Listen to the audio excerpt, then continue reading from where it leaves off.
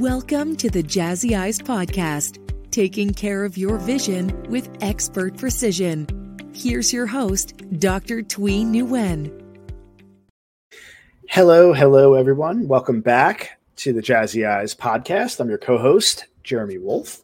I'm joined by your host, Dr. Thuy Nguyen. Dr. Nguyen, always a pleasure. Good to see you again. Yes, happy Monday. Cyber Monday.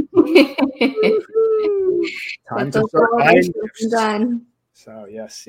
So we were just talking, Dr. Falco and I, about cataracts. Mm-hmm. And I learned an awful lot because, like many other folks out there, they've heard the term cataracts, but probably can't define it or have the foggiest idea of what it is. So It was very insightful at sharing what that is and various symptoms associated and things like that. So I know you wanted to talk a little bit more about the various types of cataracts. So please.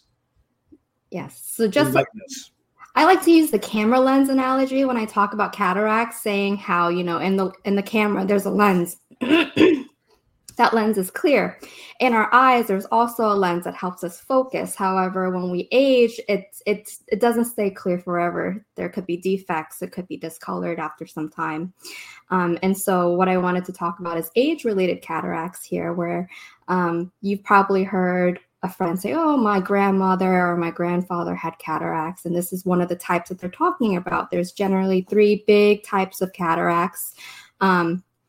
One of them to start is nuclear cataracts, where let's say we're talking about that camera lens, what's clear. As we get older, that camera lens gets cloudy, gets foggy, and it gets discolored more towards like the yellow tint. And people who have nuclear cataracts, they say, oh, colors aren't as vibrant as they used to be anymore. It's because you're looking through a yellow filter. And why do they call it nuclear cataracts?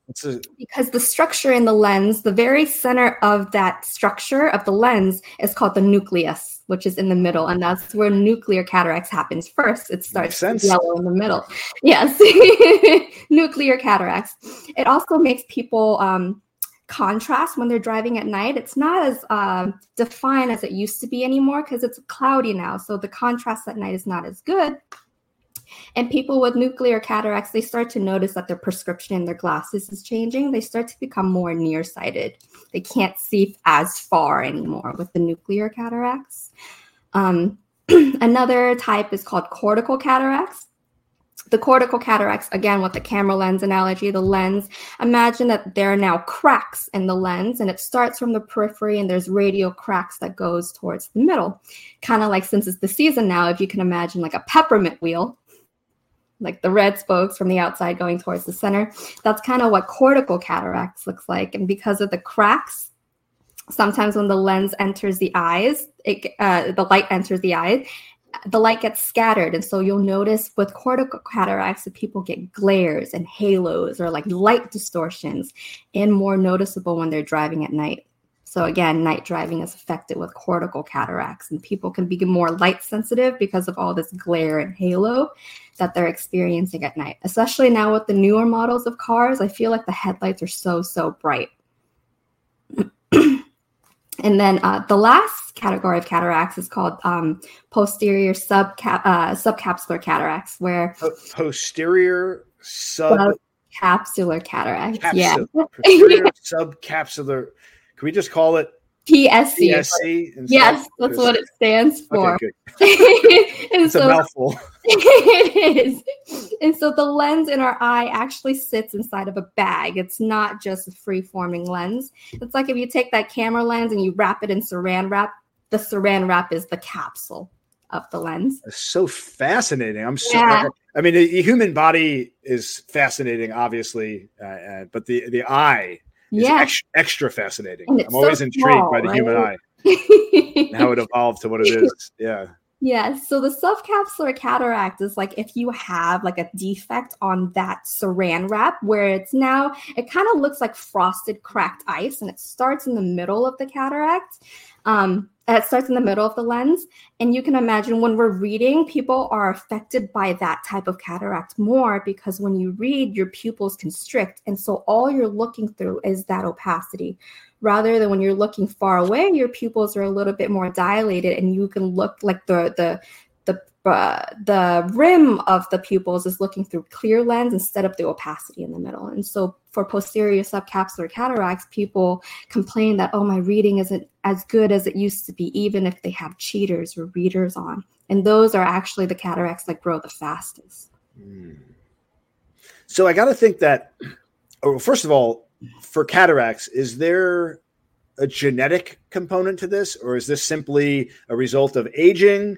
And what are some things that I can imagine, like anything else, if you take care of yourself properly throughout your life and you do things that ultimately decrease the chances of this kind of thing, I got to think that that's a good way to prevent getting cataracts, or is it just something that results in some people due to the normal aging process?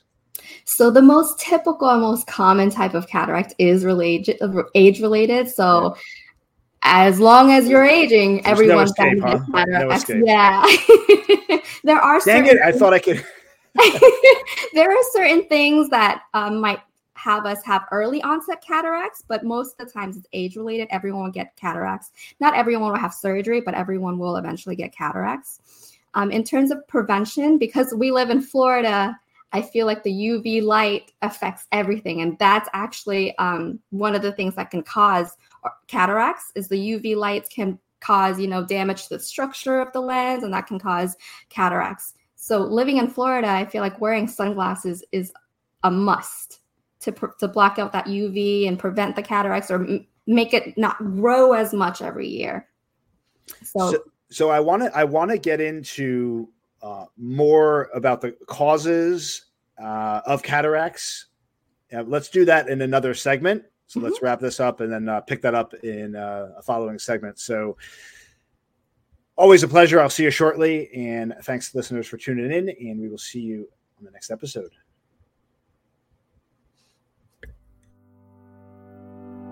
Thank you for listening to the Jazzy Eyes podcast. For more information, visit jazzyeyes.com or contact 954-473-0100.